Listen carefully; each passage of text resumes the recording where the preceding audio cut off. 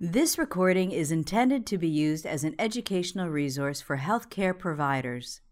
It is in no way a substitute for the independent decision-making and judgment of a qualified healthcare professional. It should not be used to make a diagnosis or to overrule the advice of a qualified healthcare provider, nor should it be used to provide advice for emergency medical treatment. Non-Rebreather Mask and Manual Ventilation Bag by Dr. Robert Pascucci. Please note that in this video we will be following the guidelines used at Boston Children's Hospital. Some of this information may need to be modified based on the equipment, guidelines, and practices in place in your institution.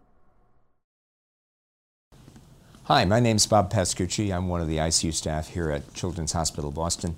I wanted to spend a little time today with you going over ways to deliver oxygen to a child who is in respiratory distress. I should say at the beginning that I'll be using fairly standard pieces of equipment. They may or may not be immediately available to you in your practice, and if they're not, I think that there are probably things that are very similar that would be available locally for you to use. Non-rebreather mask.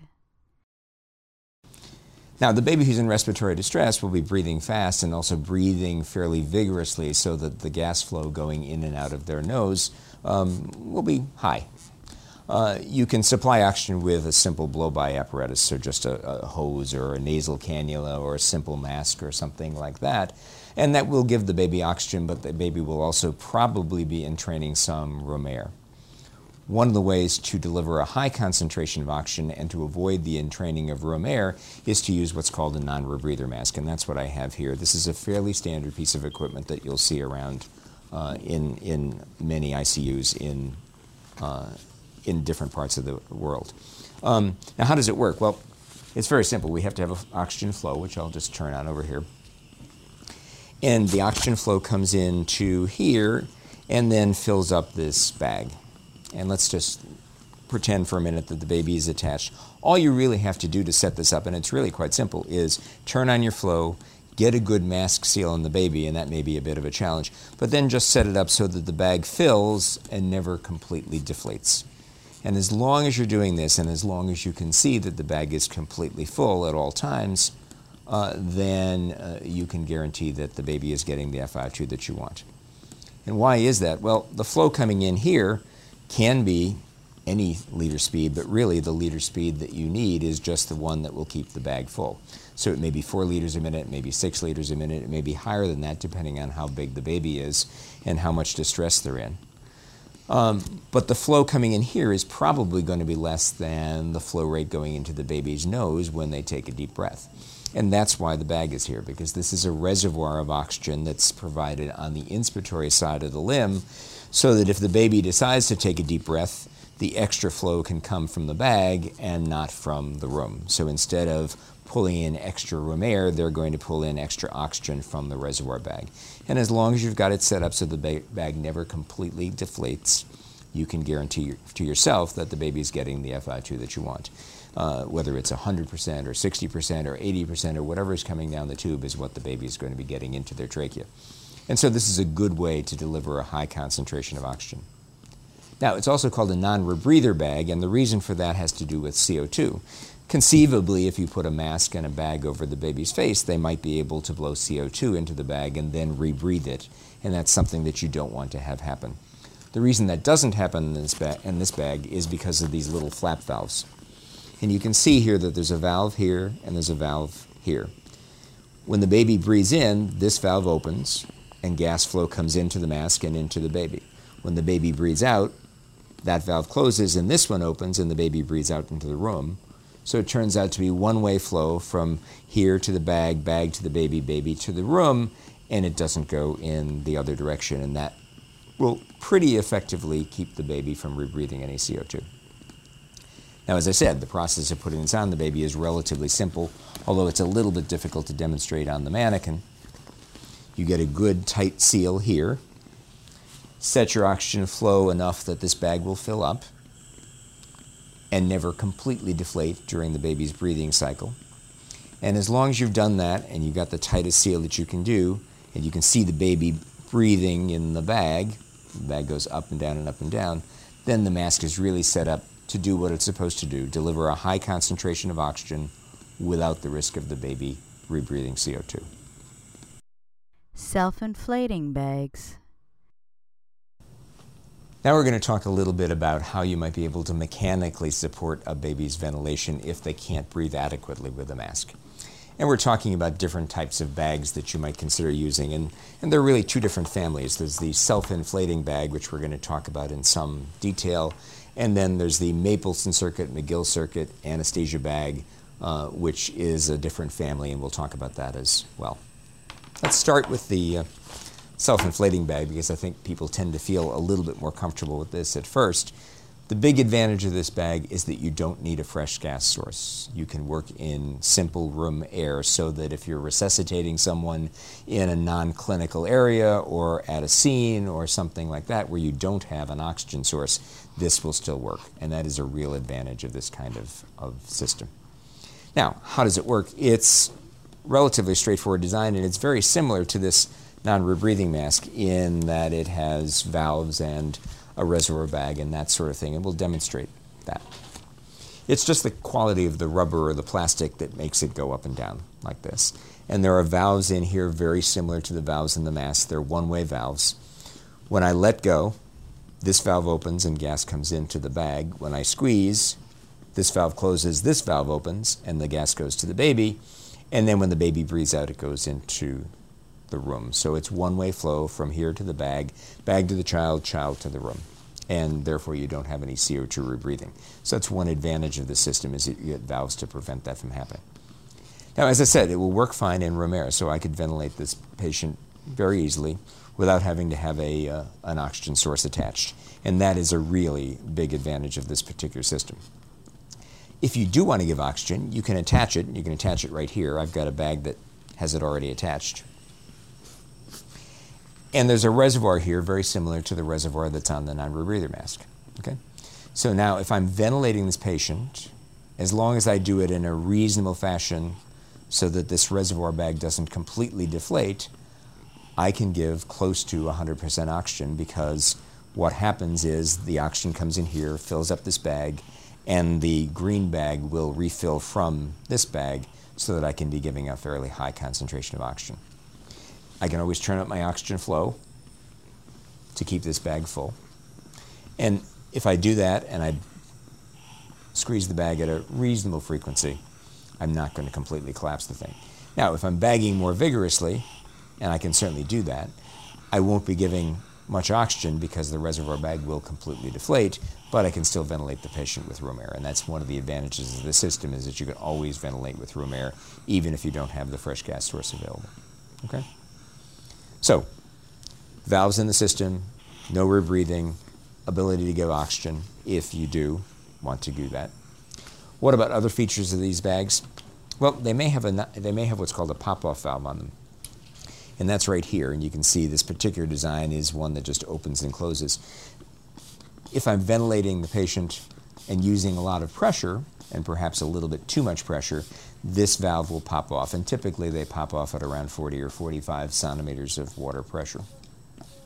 The reason for that is so that I won't accidentally give the baby a pneumothorax, for example, from using too much pressure.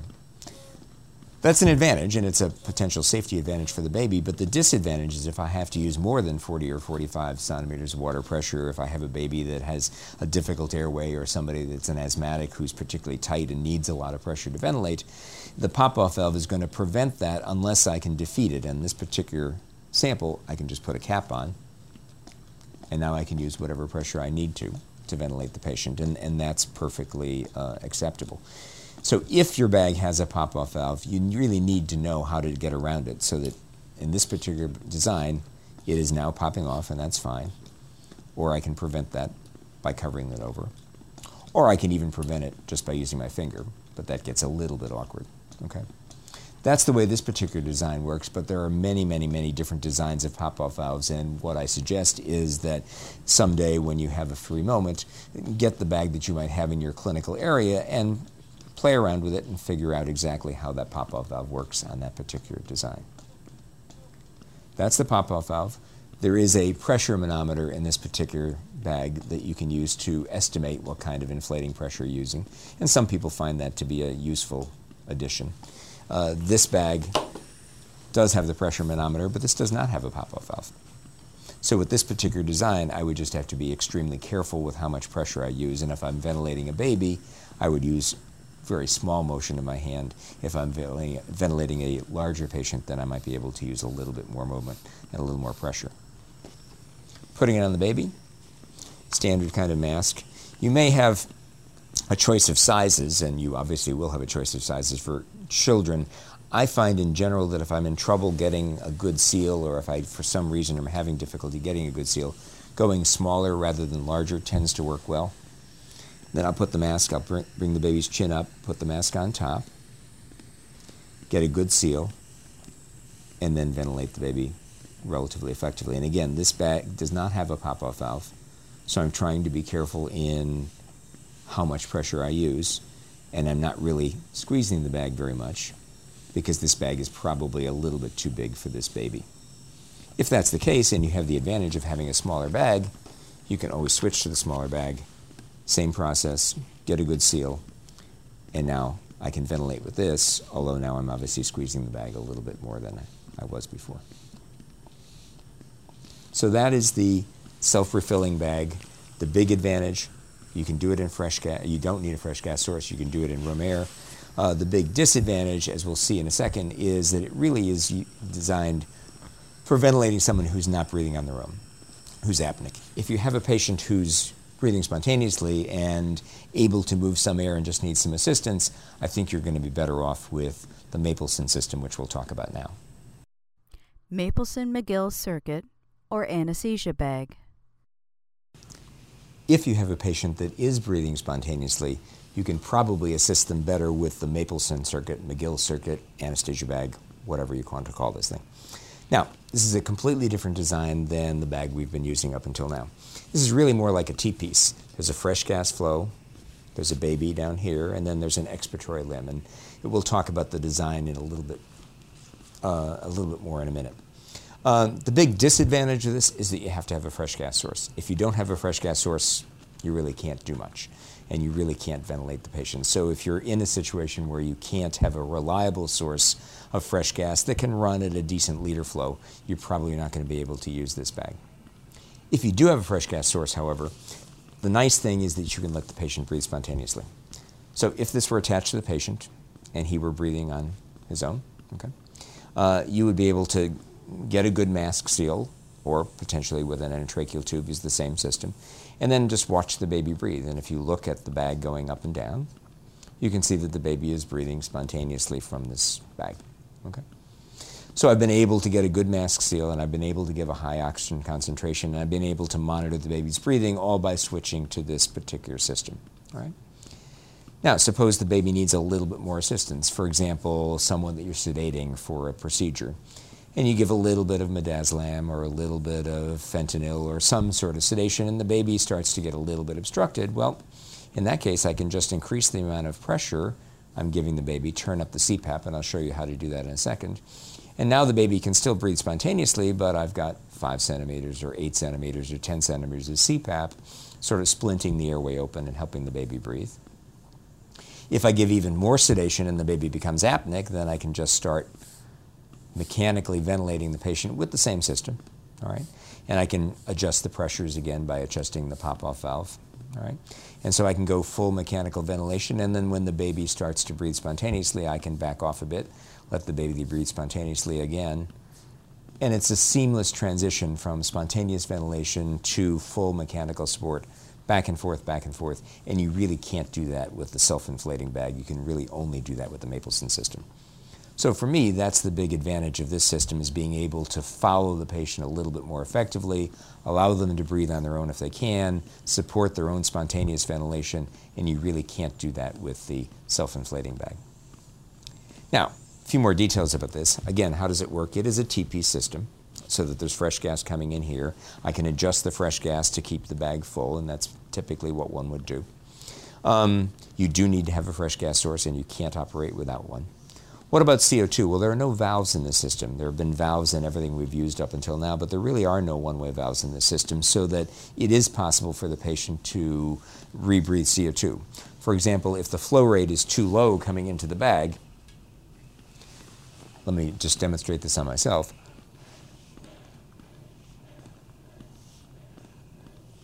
The bag will keep going up and down, but really it's just me breathing back and forth into the bag, and I am rebreathing CO2 because there's no way for it to get out. So even though it looks like I'm being ventilated, I'm really not, because the CO2 is just bouncing back and forth. The key to getting rid of CO2 is to have a fast enough fresh gas flow that at the end of every breath, the fresh gas flow pushes the CO2 through the tubing, through the bag, and out the hole, wherever the hole turns out to be in the valve. So if I turn the fresh gas flow up, now if I breathe, at the end of every breath, the CO2 is getting pushed out of the system, and I am not rebreathing CO2 simply because of the faster fresh gas flow. So the key to getting rid of CO2 in a system like this is to have a fresh gas flow that's fast enough to flush the system in between breaths. And typically you want about 2.5 to 3 times the patient's normal minute volume as a reference for how much fresh gas flow you need to go into the bag. Typically for a baby it'll be around 3 or 4 liters a minute. For an older child it may be 6 or 7 liters a minute. And for an adolescent it may be 10 or 15 liters a minute. Enough to make sure that the bag fills up very easily in between breaths, and that in fact you are flushing the system and getting rid of the CO2. All right. Now, last thing, I keep talking about valves, and this particular system doesn't really have a valve in it. The valve in this particular case is the hole at the end of the bag, and I'm just squeezing that with my fingers to generate the effect of a valve and PEEP and CPAP and that sort of thing. Many designs will have a valve built into the system, and it will either be located here, here, or somewhere else in the system. And you can adjust that valve ahead of time to generate a certain amount of PEEP or CPAP. You can set it to 5 or 6 or 8 or whatever you seem to want. And the advantage of that is that it's a lot easier to control the pressures that you're giving to the baby and know that you're generating the CPAP at the end of the breath that you want. The disadvantage of the valve, and the reason we tend not to use them here, is because it's potentially possible that they will stick and then be a potential risk to the patient because the system is a closed system, and if the valve isn't working, then all that pressure is going to get transmitted to the baby. So for various reasons, we don't use valves here at Children's Hospital. We tend to use our fingers and a cutoff tip, and that functionally is the same thing. It's just a little bit trickier to learn how to use. Now, on the baby, again, I will tend to choose a smaller mask, come around, get a good mask seal. I have to have my fingers on the valve, but once I do that, then if the baby's breathing spontaneously, I can let them go ahead and do that, and you can see the bag going up and down. If they're having a little difficulty doing that, then I can generate some positive pressure and generate some CPAP. And then if the baby really isn't breathing adequately and I want to take over, I can fully ventilate the patient just using this system. And again, it's a seamless transition back and forth between spontaneous ventilation and mechanical ventilation, which you really can't do very well with the self-refilling bag. Summary. So, 2 different systems, 2 different purposes, advantages and disadvantages to both. The advantage of the self-refilling bag is probably that you don't need to have a fresh gas source, and that's probably the biggest advantage. So if you're in trouble and you need to ventilate someone and there really is no fresh gas source, you're probably better off with this. The advantage of this is that once you do have a fresh gas source, you can do a lot more sophisticated work with this kind of a bag because you can generate CPAP, you can generate PEEP, you can ventilate the patient, and you can let them breathe spontaneously. 2 different systems and 2 different purposes. I think you have to make the clinical decision about what's going to work in your particular patient. That concludes our video on non-rebreather mask and manual ventilation bag. Thank you. This recording is a production of Open Pediatrics, a free and open access resource for pediatric clinicians worldwide. For more pediatric care materials or to join our global community, please visit our website at openpediatrics.org.